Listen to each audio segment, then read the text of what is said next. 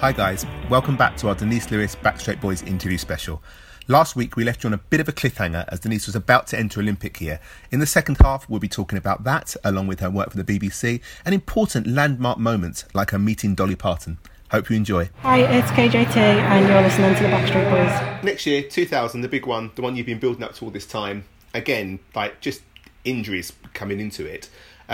Although you did set a new British record, didn't you, just before? Was it Gotsis before? It was Talence, yeah. British and Commonwealth record, yeah. And interestingly about that competition, Charles had said to me, look, let's just do this comp. You know, I was injured, so I couldn't do Gotsis. My preferred competition at the time would always be get one in May, spend time building up. But the heptathlon or the Olympics were so late that we could afford to get, to do Talence, which was, I want to say end of June, maybe.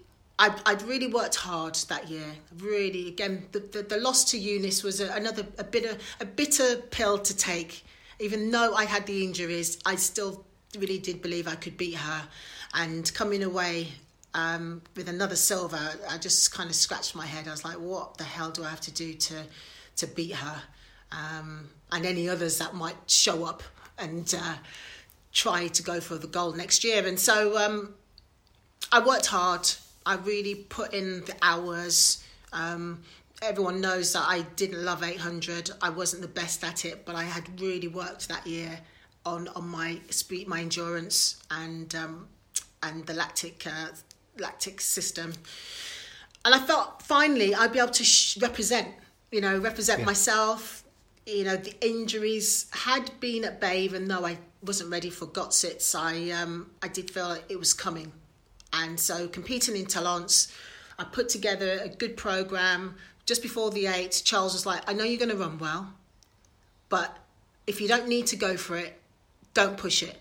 Because I was putting down times and I thought, okay, finally I'm going to run, sub 2:10. I could feel that was in my system. I'd grown to love the event and understood that it may come down to the wire. It had been for so many years where there's just a matter of fractions of a second in it to determine the medal, and I knew it would be the same way in Sydney. And so I finally owned that event and just used to go for it. I remember on that starting line, not feeling sick for the first time in my life, and ready to run. And is this 2:12, was it you ran? Yeah, I ran 2:12, but I could have run quicker that day. That was the day I could have run quicker. I wasn't tired. Surprisingly, when you're fit, you're not tired. And so Charles and I were really, really pleased, because I think some people had questioned, okay, I got the medals, but the scores hadn't been, they've been good, 6-7, you can't sniff at that. But, I felt that there was more in my tank. This is one where everything kind of came together on that day, didn't it? Yes, it did. But of course, by the time you get to the Olympics, you, and it seems everyone else, had injuries of some description. Over those 2 days, which are kind of epic, it didn't necessarily come down to who was the best athlete. It came down to the one who could cling on, the one who could get through it. Like your big rivals, Garda Shua, Rita and Nancy dropped out after the first event. Eunice dropped out after the long jump on the second day. You had been going decently. You had niggles and things, but you had a major injury during the long jump. Your foot just fell apart, basically. What actually happened to your foot? I don't know. I think it was all the weeks and the couple of months of strapping and whatnot. But my foot just said, you know what, I'm done. Had enough. I couldn't put my foot down after the long jump. I was like, what the hell now? What could possibly be going on with my foot now? And so we had some anxious moments between the long jump and the javelin to work out whether I was even going to continue. Because you'd had a disastrous high jump, so you'd skipped a height, hadn't you? So you'd done 75, skipped 78, missed 81, which is a high jump's such a high scoring event. So that's kind of, even if you'd done 81, we're talking sort of 50, 60 points you'd sort of almost thrown away. Second day's your best day, and then to have an injury on the first event, a very good event for you, the long jump. Did you think it was all over then? It wasn't at that stage. I wasn't thinking about anything being over, I was just thinking, what is my test here? What is my emotional test here? What am I supposed to be taking from all this thing that's happening to me and that has happened over the last few months? You know, it was deeper than that. It was really deeper than that for me. So I was probably a bit numb. I've obviously been allowed to get to this far because it was quite easy for me to just call it a day before going to Sydney, before travelling to those Olympics in Sydney. And so I just let my team do the work. I just said, look, I don't want to quit. I don't want to be out of this thing. I've worked so hard to be here. Fix me. And, you know, Kevin Lidlow, the British team, and someone, obviously I had a Dutch counterpart as well, you know, physio doctor. They were all frantically scratching their heads about what could be done, whether to inject the foot, make another strapping, but everything just seemed to hurt. And I just said, no injections. I don't know what that would entail and how that would make me feel, whether I'd feel the foot at all. And so they were just trying to free the foot up, take away some of the pain, and work out what best strapping could support the bone that had been obviously flared up or fractured. I've got a question here from Jack Perryman. He said, did Eunice Barber's injury and withdrawal after the long jump in Sydney change anything in your mind? So when you're in the middle of a heptathlon, are you conscious of what's going on with the other athletes, or are you just like in the zone? You know what's going on because she came over to me in the long jump, shook my hand and said, and I obviously said, oh my gosh, you know, I'm sorry that you're withdrawing. And she said, go and get that gold. That's all she said to me. What were you sorry she was withdrawing? Yeah, I mean, you don't want to see an athlete withdraw. You don't want to see, you know, the rivalry is what you thrive on. Rivalries are what gives you the energy. It's what allows you to look for those marginal gains and that 1% extra in your training in those winter months. It's the analysis of what has gone on before, of your competitors and of yourself, to allow you to be better. So you don't want to see your rival go out like that. You know, that's not what sport is for me. If you want to win beating the best, don't you? You do. You don't necessarily want an easy win. No, you don't. You want to be beating the best. And you want to beat the heptathlon because that's what it does to you. You see in the men's decathlon, people get hurt, you know, in the course of those 2 days. You know, it's tough on the body, it's tough training. It is what it is. So for me, it was not about her. It was about me. It was about my journey and what my destination was going to be like. I think this particular competition is such a good example of like not quitting, about why you should like just knuckle down and get on with it, because people were falling all around you, you know, and you stuck it out. You actually threw three javelin throws. I think you went in thinking you were just going to throw one. Your first one was decent but not good enough, so you did a second one which was over 50 metres, and that third one was a fail, not as far, was it? It wasn't as far, but it was enough to put you into the lead going into the 800 metres, and you knew you just had to sort of cling on basically at that point. It was set up as me versus Barber versus me. But in heptathlon, you never know who's going to come out of the woodwork, and you never know who is going to come and have the day of their life, you know. And that was happening for Prokhorova. She was a young Russian, and she was having a great couple of days. It isn't about people falling away. You know, we even talk about Dina in the 200 metres last year. It isn't about that. It's about, can you rise to the occasion? Can you deliver your performance when it counts? It doesn't matter about who else is there. Once you're in the record books, once you're in the history books, that's all that matters, because it is part of your journey. And I see those championships as a culmination of everything that I'd been through to get to that point, to be in with an opportunity. So I deserved that opportunity in my mind. You know, the injuries, you know, nothing was plain sailing for me. So why the hell would I expect Sydney to be plain sailing? It wasn't going to be. That's not my life. It's not my journey. When you crossed the line in the 800 metres, becoming Olympic champion, how does that feel? That's your whole life up to that point. You've just done everything you wanted to do, but at that point, are you just exhausted? you just like, fuck, that's over. It's a bit like that.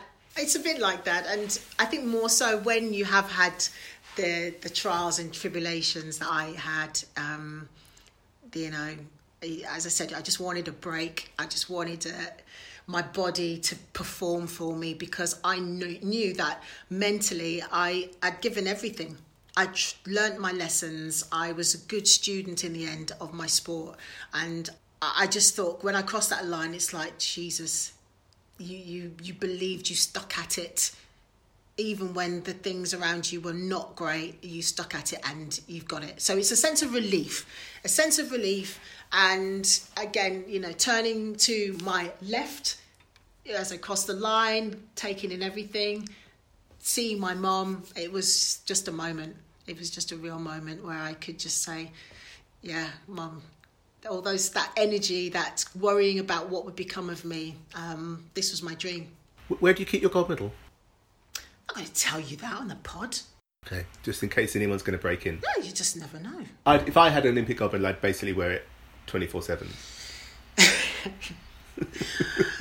Well, you know what?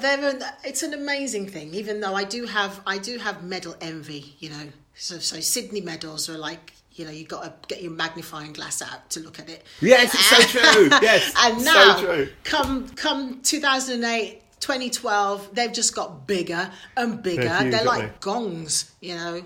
But the value's there, you know. It was a bit strange. They made you do the medal ceremony that night with like everyone leaving the stadium. That's it's very weird. Horrible. You know, it just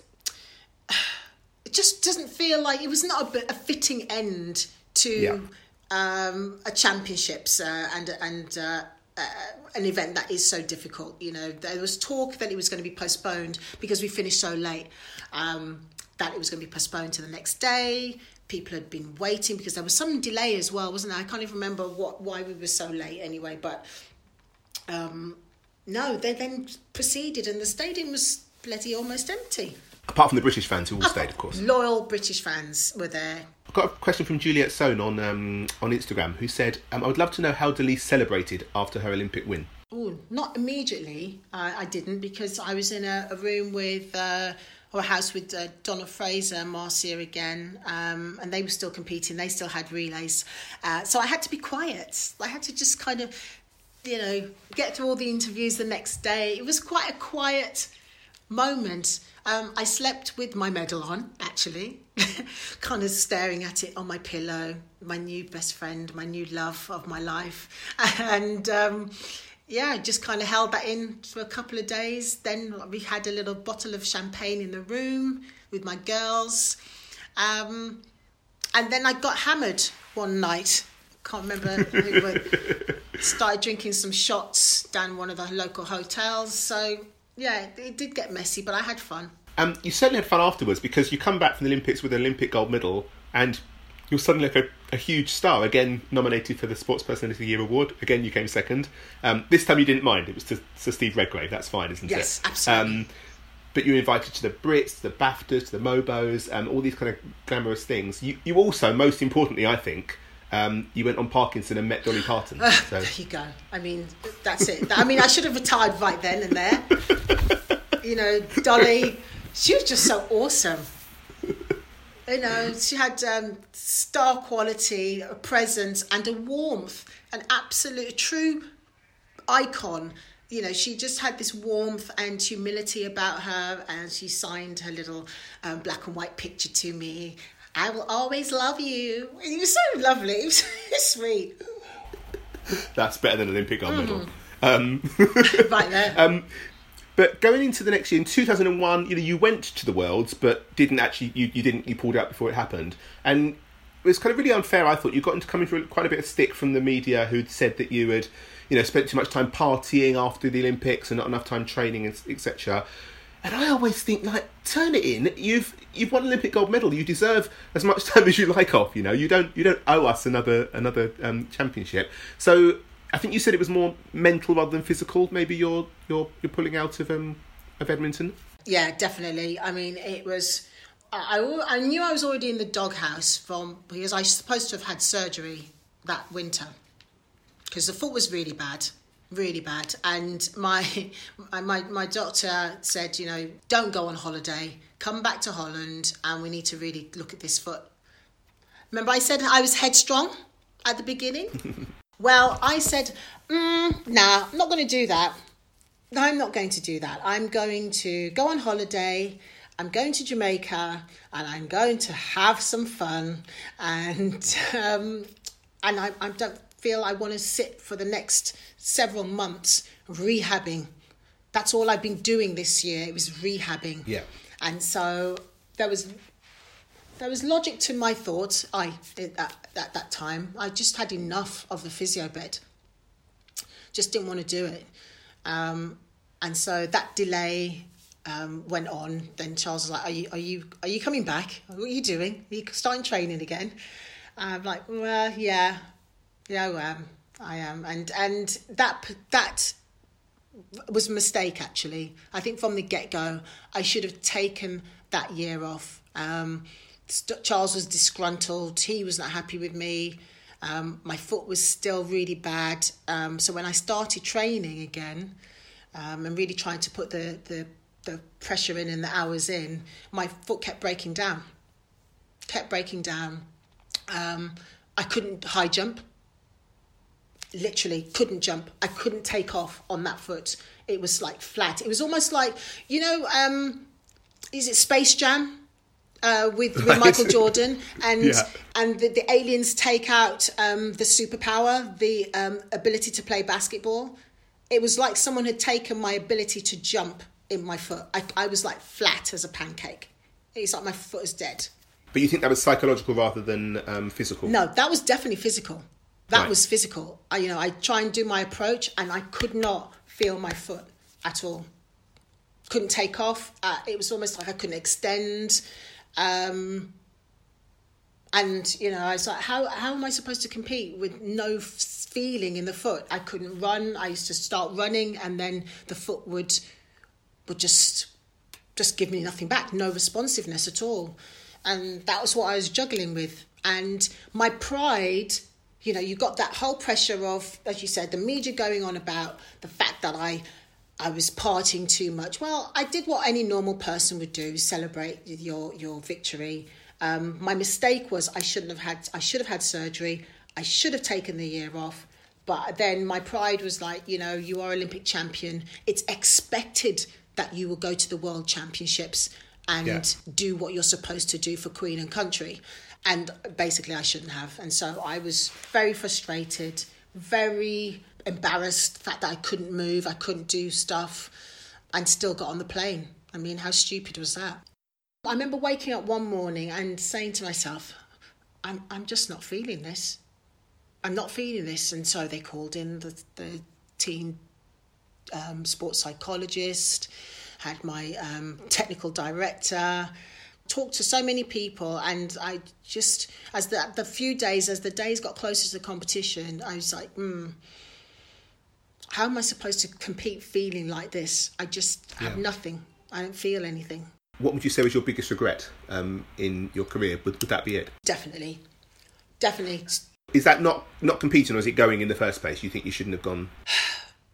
I think I should have competed. I shouldn't have gone, that's for sure. I should not have been there.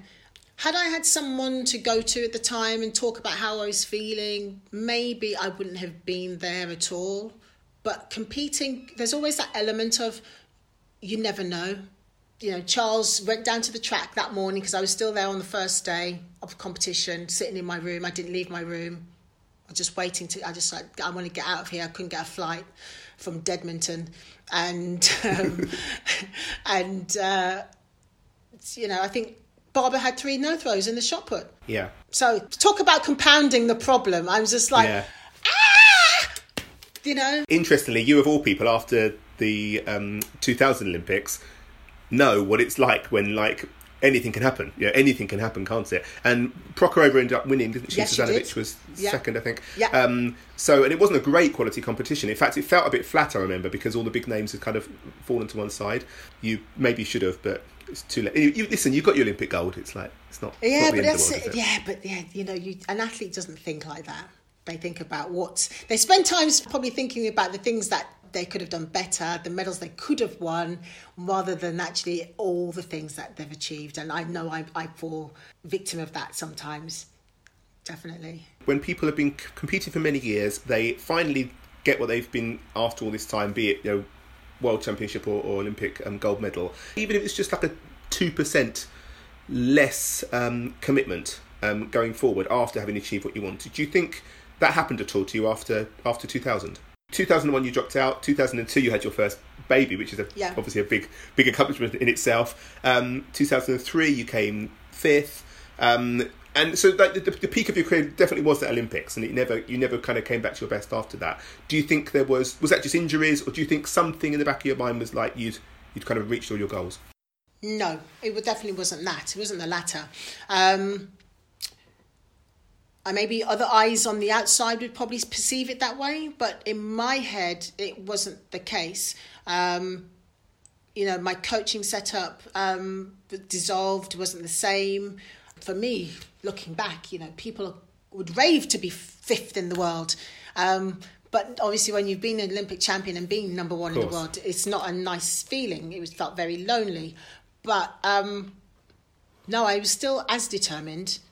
I still, train twice a day, 6 days a week to not be committed. I just had a lot of other issues going on as well. It didn't change my focus of what I wanted. I still believed that I could go to another Olympics and do well. I just needed a healthier body, and I needed, just the choppy waters just to be a bit more calm. But my commitment and my drive wasn't in question, I don't think. It's very easy when you're sat on your settee at home to assume that people, whatever it is that isn't going right, but we don't know what's actually going on in people's lives. And obviously there's often all kinds of stuff that there's no reason why we should know about. So, of course, people jump to conclusions, don't they? Especially the press, they'll jump to, they'll just put what they want to believe rather than the truth. So it's interesting for you to say that it wasn't, lack of commitment. There was just other stuff going on, and, maybe it just wasn't to be, which is often the case in sport, isn't it? Exactly. My world was changing in different ways, but not my commitment, my drive, my strength levels were still good. That left foot, again, regret, it comes back down to that foot was, it spent a lot of time being strapped up from sort of 97 onwards. In fact, I got that good at strapping my own foot. That's how bad my foot performed at times, and I think it just had it. My foot had enough. It should have been.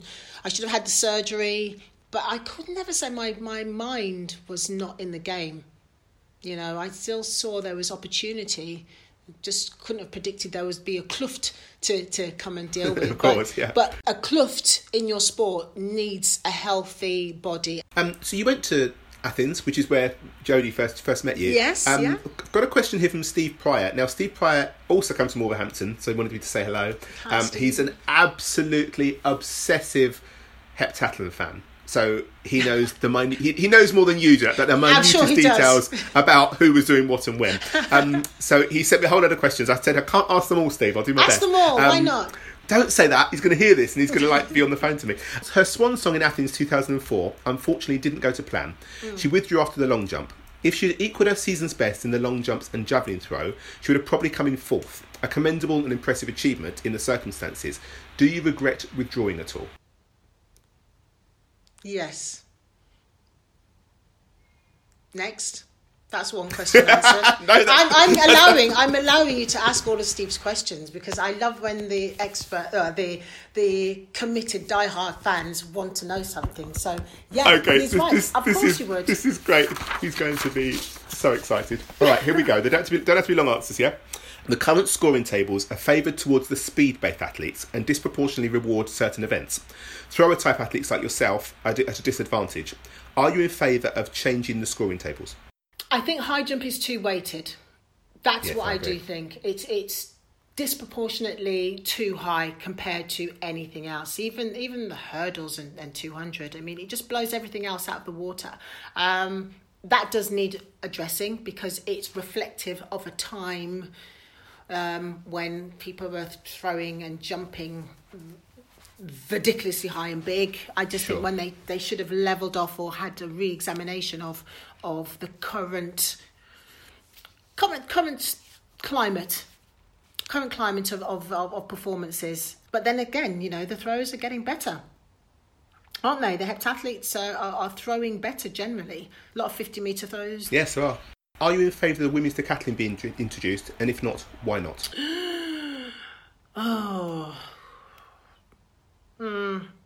I thought about it. I have sort of flopped and changed about that. But, there was an argument that having both decathlons on at the championships would cause problems with the actual programme. As there have been some changes to how, particularly the World Athletics are restructuring timetables. Like dragging them out across the whole month. Yeah, the whole month. Is it only a month? I just don't know whether there's an appetite for that, really. The sport is trying to streamline, for want of a better word, the sport. Short, sharp, quick, in and out seems to be the new norm. So I just don't know whether there would be a case for decathlon at the championships. I think if women fancy trying it elsewhere, then why not? Listen, if I got injured as much as I did just training 7 events, so goodness knows what I'd be like with another 3 events. Throwing something like the pole vaulting, would be like a really, really big problem. But I've always thought there's nothing to say what the 10 events need to be. I think that men and women should be equal across the board. So yes. I think that either the women should have to do decathlon or the men should have to do noctathlon, something in the middle. Yeah. I think they should be the same. But I just don't... I think that you could change it so the women still have to do 10 events but not make it like throwing a pole vaulting could change it for a generation, couldn't it? But there's plenty of other events you could mix and match and make it up so they'd still do 10 events. Yeah, you could. I mean, again, there's this appetite for change, isn't there? I don't know who's winning at the moment, whether the traditionalists are winning or that need to change. But yeah, you're right. Why not? You could throw in a different events, but then someone would be complaining somewhere, Of course, yeah. It'd be easier to throw in a running event. That's actually the easiest thing to do. I mean, pole vault takes so long. Yeah. Yeah. Food for thought. But not opposed to it, but I can't see it happening in the championships. I wanted to ask you about Kat, about KJT. What you had to do back in 97, change coaches is what Kat's just had to do recently. She probably just needed to do that thing to go to the next level. And it's worked, You were quite instrumental in helping her there, were you? Did you go to France with her or something, did I read? Yeah, I did. Yeah, I went with Kat.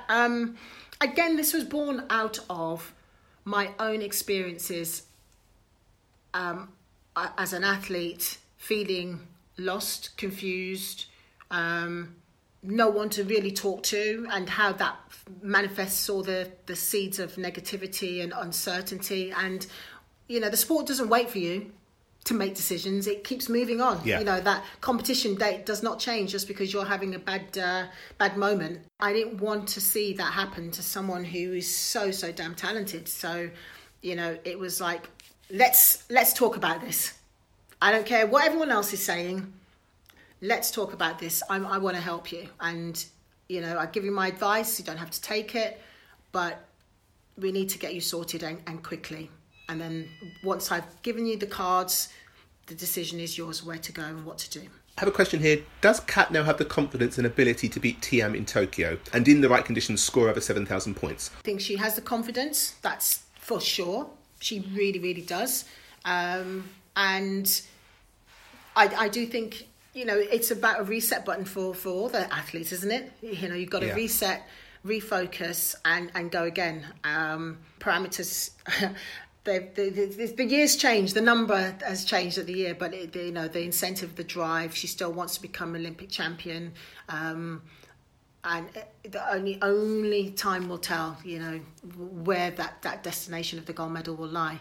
But she's ready, and readiness is everything. You can't predict what the body's going to be like, but being mentally ready to rise to the occasion, I think. is all you can give an athlete. Some I've seen many athletes not be ready. They're talented enough, but not ready. But she's ready. You could just tell just the difference in her demeanour. You know, it's as simple as that. Here, watching on TV from home, you can just see the difference in her. You know, she just seems happy to be out there. She's like smiling, you know, which is something we didn't really see. You know, she obviously felt like she had the weight of the world on her shoulders, and now she's out there enjoying herself. Yeah, you see a lot, and that's the fortunate position when you are able to travel to the competitions. I watch obviously the events as they unfold, but I'm watching the bits in between. I'm watching the dialogue or the interplay between coach athlete. I'm watching the warm up, and already in the warm up and how she was conducting herself in the high jump, in the shot put in particular.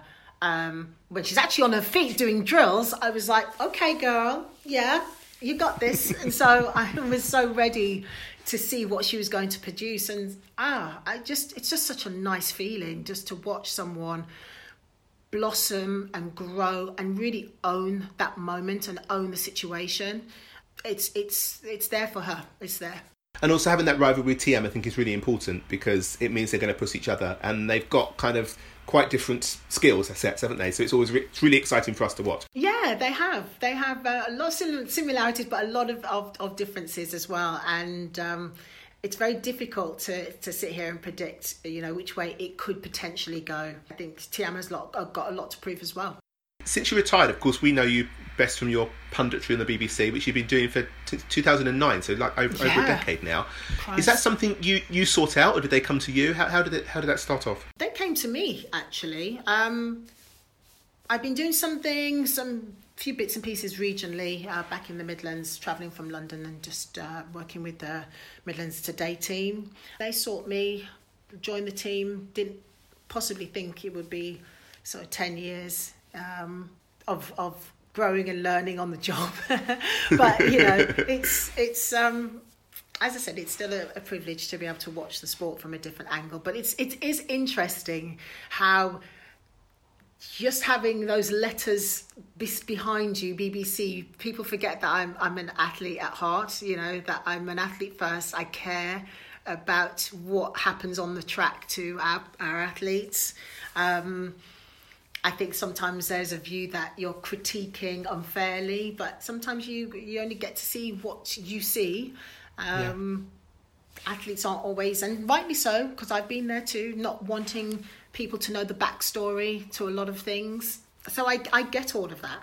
I do get all of that. There's been a lot of cases over the years where they brought people in, famous athletes, into the BBC, not just the BBC, you know, to do commentator any description, but haven't really necessarily given the training. Did you feel that you came in prepared, or was it a bit like thrown in at the deep end? How about hold your nose, close your eyes and jump? It was a bit like... Why does everybody say this? Everybody says the same. And, you know, yeah, God love them. But, you know, it was the case for the first year. You think, well, I've been invited back next year, so it can't be that bad. Or, you know, you're just waiting for some sort of feedback, or, you know, that wasn't right, or, you know, you need to let this breathe, you need to do something. It was literally like rabbit in the headlights that first good few years. And I would say Colin was golden. Colin Jackson has been golden, because he literally held my hand and taught me through some of the paperwork. But no one teaches you really about the how bit, which is the crucial bit. It's really strange that, you know, there's kind of an assumption that if you've got a gold medal, you're going to be good on TV for some reason. And you would think the BBC, or anyone, it doesn't have to be the BBC, but anyone doing this would have some kind of training scheme or something. You know, we've done a bit of this, not like the same, but like we're in mixed zones talking to people all the time. And often you don't know, you can't talk coherently about it because you didn't necessarily see it. You know, it's like, well, you've just been told a bit of information. You've got to speak to someone about it, but you don't really know what's going on. But you've really settled in. You know, I think you're kind of an invaluable part of that team now, because you cover so many areas. There's so many things that you know about that you wouldn't do if you'd only done one event. I think so. I just think that you have to accept your position, who you are, what you bring to the table, and be confident with that. You know, we've got a lot of very strong personalities in that team. Yeah. A lot of experience in the team. And so you've just got to try and own your space, and trust and believe in your own opinions. They're your opinions. Every individual is unique. Everyone is different, and so you've got to bring something to the party. I had a question here from Tim the Jab. He says, "What's the most spine-tingling moment that you've witnessed live?" Gosh, spine-tingling moment. Oh Christ. There's been too many to mention. Because you're there, you've got like the best seat in the house. I have the best seat in the house. You get to see absolutely everything. So which is the one that really sticks out in your memory of being there? That's not fair, really, that question. Because, if you were at the London Olympics, the Mo moments, the Jess moments. Oh, Christ. I'm just thinking Bolt, 2009. Those are my first championships, and I'm just like, what? I was at that one as well, so I remember being sat there going, like, what's going on? Yeah.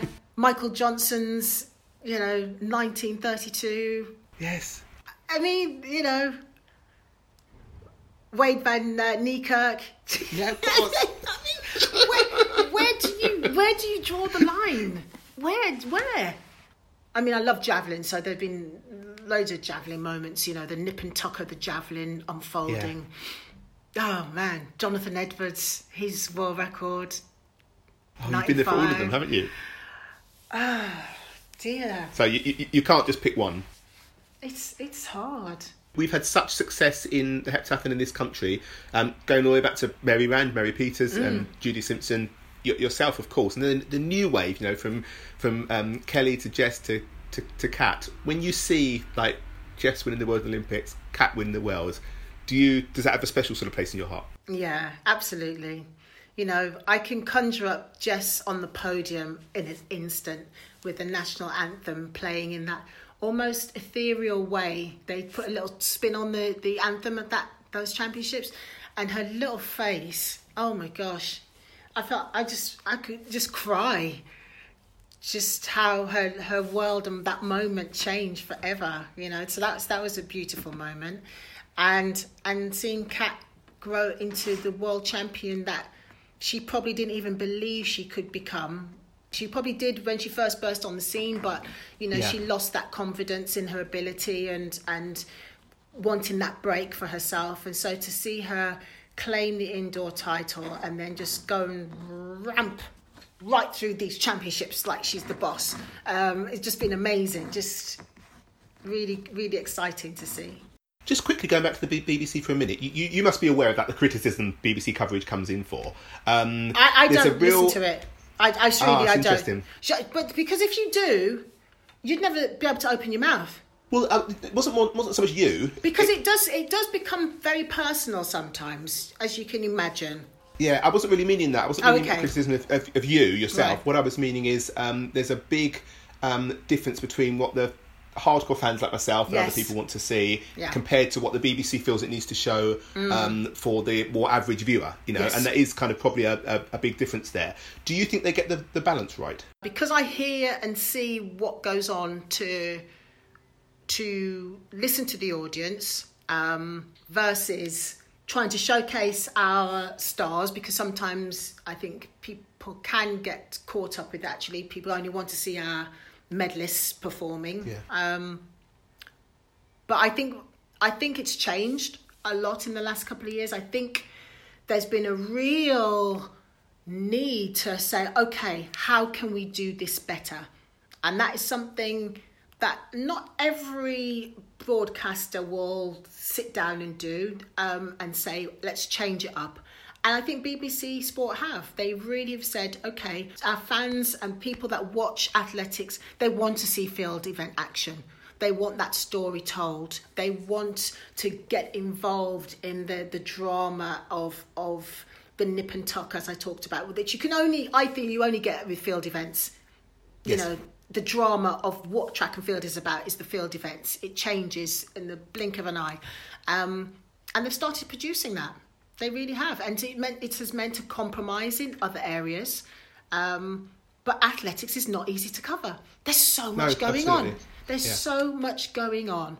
And you cannot not do justice, but you can't bring everything live. The live action is happening every nanosecond. Something is going on from one end of the arena to the other, and everything in between.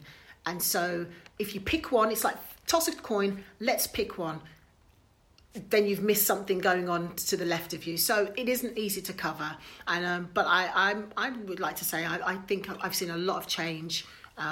So hopefully the fans feel like their voices have been heard finally. I'm so pleased you say that, because can I just say, and this is me speaking as obviously a huge athletics fan, but this is, I think, pretty much through everyone I speak to, all the people we know, we have noticed, and we really, really appreciate that. If you can feed that back, because the issue wasn't, we're always so pleased that the BBC show as much athletics as they do. You know, it's not like any other place in the world. You know, you go to other places and sometimes you're at a championship and you want to watch something, if you're not in the stadium, you just can't. It's on some weird station somewhere. We are so grateful the BBC do what they do. Our issue was always chat versus action, you know. So we don't mind people chatting. We want to hear what you've got to say, but can you please do it when there's nothing going on? And that there has been a huge difference. Doha was amazing. Doha was brilliant. There was that weird time frame because you had that gap in the middle. It was weirdly timed, wasn't it? And instead of stopping, you actually had like an hour and a half or 2 hours in the middle. That's right. That's where you put the chat in. You talked about stuff there. We want to hear what you've got to say. Yeah, We just don't want to hear what you've got to say when we can see something going on over your shoulder. Just show us the shot put. There has been a big change. It really feels like someone has been listening. Well, that's really pleasing. In fact, it's how it should be. And, you know, at every level, we want those synergies to work. Our fans are important. As you said, getting athletics broadcast and not losing that airtime is critical. Just as it's so important that, you know, the governing body hears its athletes and the members within it. You know, we need it to make athletics a bit more of a fun place to be, and like everyone enjoying what is such a great sport in the first place. We've got so much to look forward to next year when we can finally see it. Storm in Norman 92 asks, That's a great name. who are your top 3 athletes you're most excited about on the international scene? Most excited about? Gosh, where do you start? I'd like to see if Wade van Niekerk will come back. Absolutely, we were talking about that the other week. Yeah, absolutely. Really, it just feels it's such a tragedy when somebody lights up the world as he has, and then to be, befallen by injury. Just tough. I'd love to see him come back and see what he's got to offer. And of all people, he may be the one who's going to make the most of not having this year. So an extra year for him is going to be definitely useful, isn't it? Completely. And that's that's just the way it is. There'll be some people that will be affected not in a positive way by that delay. Yeah. You know, people that had probably thinking of calling it a day, but had pushed on for one more year just because it was the Olympics, and that happens so often across the sports. That another year of training on the body might just be a step too far. Absolutely. But hopefully, Wade can come back nice and strong and deliver. And are there any youngsters, any juniors, any up and coming athletes who you're really excited to sort of see over the next few years? Oh, I know you're going to think this is a bit of a lame one because I do love my event. I'm sorry, I do. But we've already seen a glimpse of her, Niamh Emerson. I just think she's just a breath of fresh air. I'd like to see how she comes back post again injury. She left the sport at such a high. You know, yeah. She was so good at the Gold Coast 2018. Just unfortunate that she couldn't just back that up again with, injury got the better of her and her knee. But it'd be nice to see how she comes back and again benefiting from the rest of this year being a washout. I don't think that's a lame answer at all. I 100% agree with you. I think probably all of us here on the Backstreet Boys would say the same. She's so exciting, isn't she? And just keeps on our tradition. You know, that's the thing I love. You know, it just never stops. I was speaking to I think we were speaking to Kat like a while back, and we were saying that the heptathlon is Britain's most successful ever event in athletics, really, if you count up the taking out like the early Olympics, taking out the 1920s or something. But we've just had this consistent consistent top-level competitors, which, of course, you're at the very pinnacle.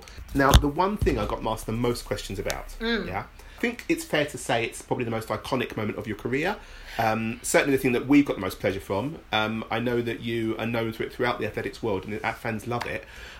This is the Denise Lewis heptathlon game on the BBC website.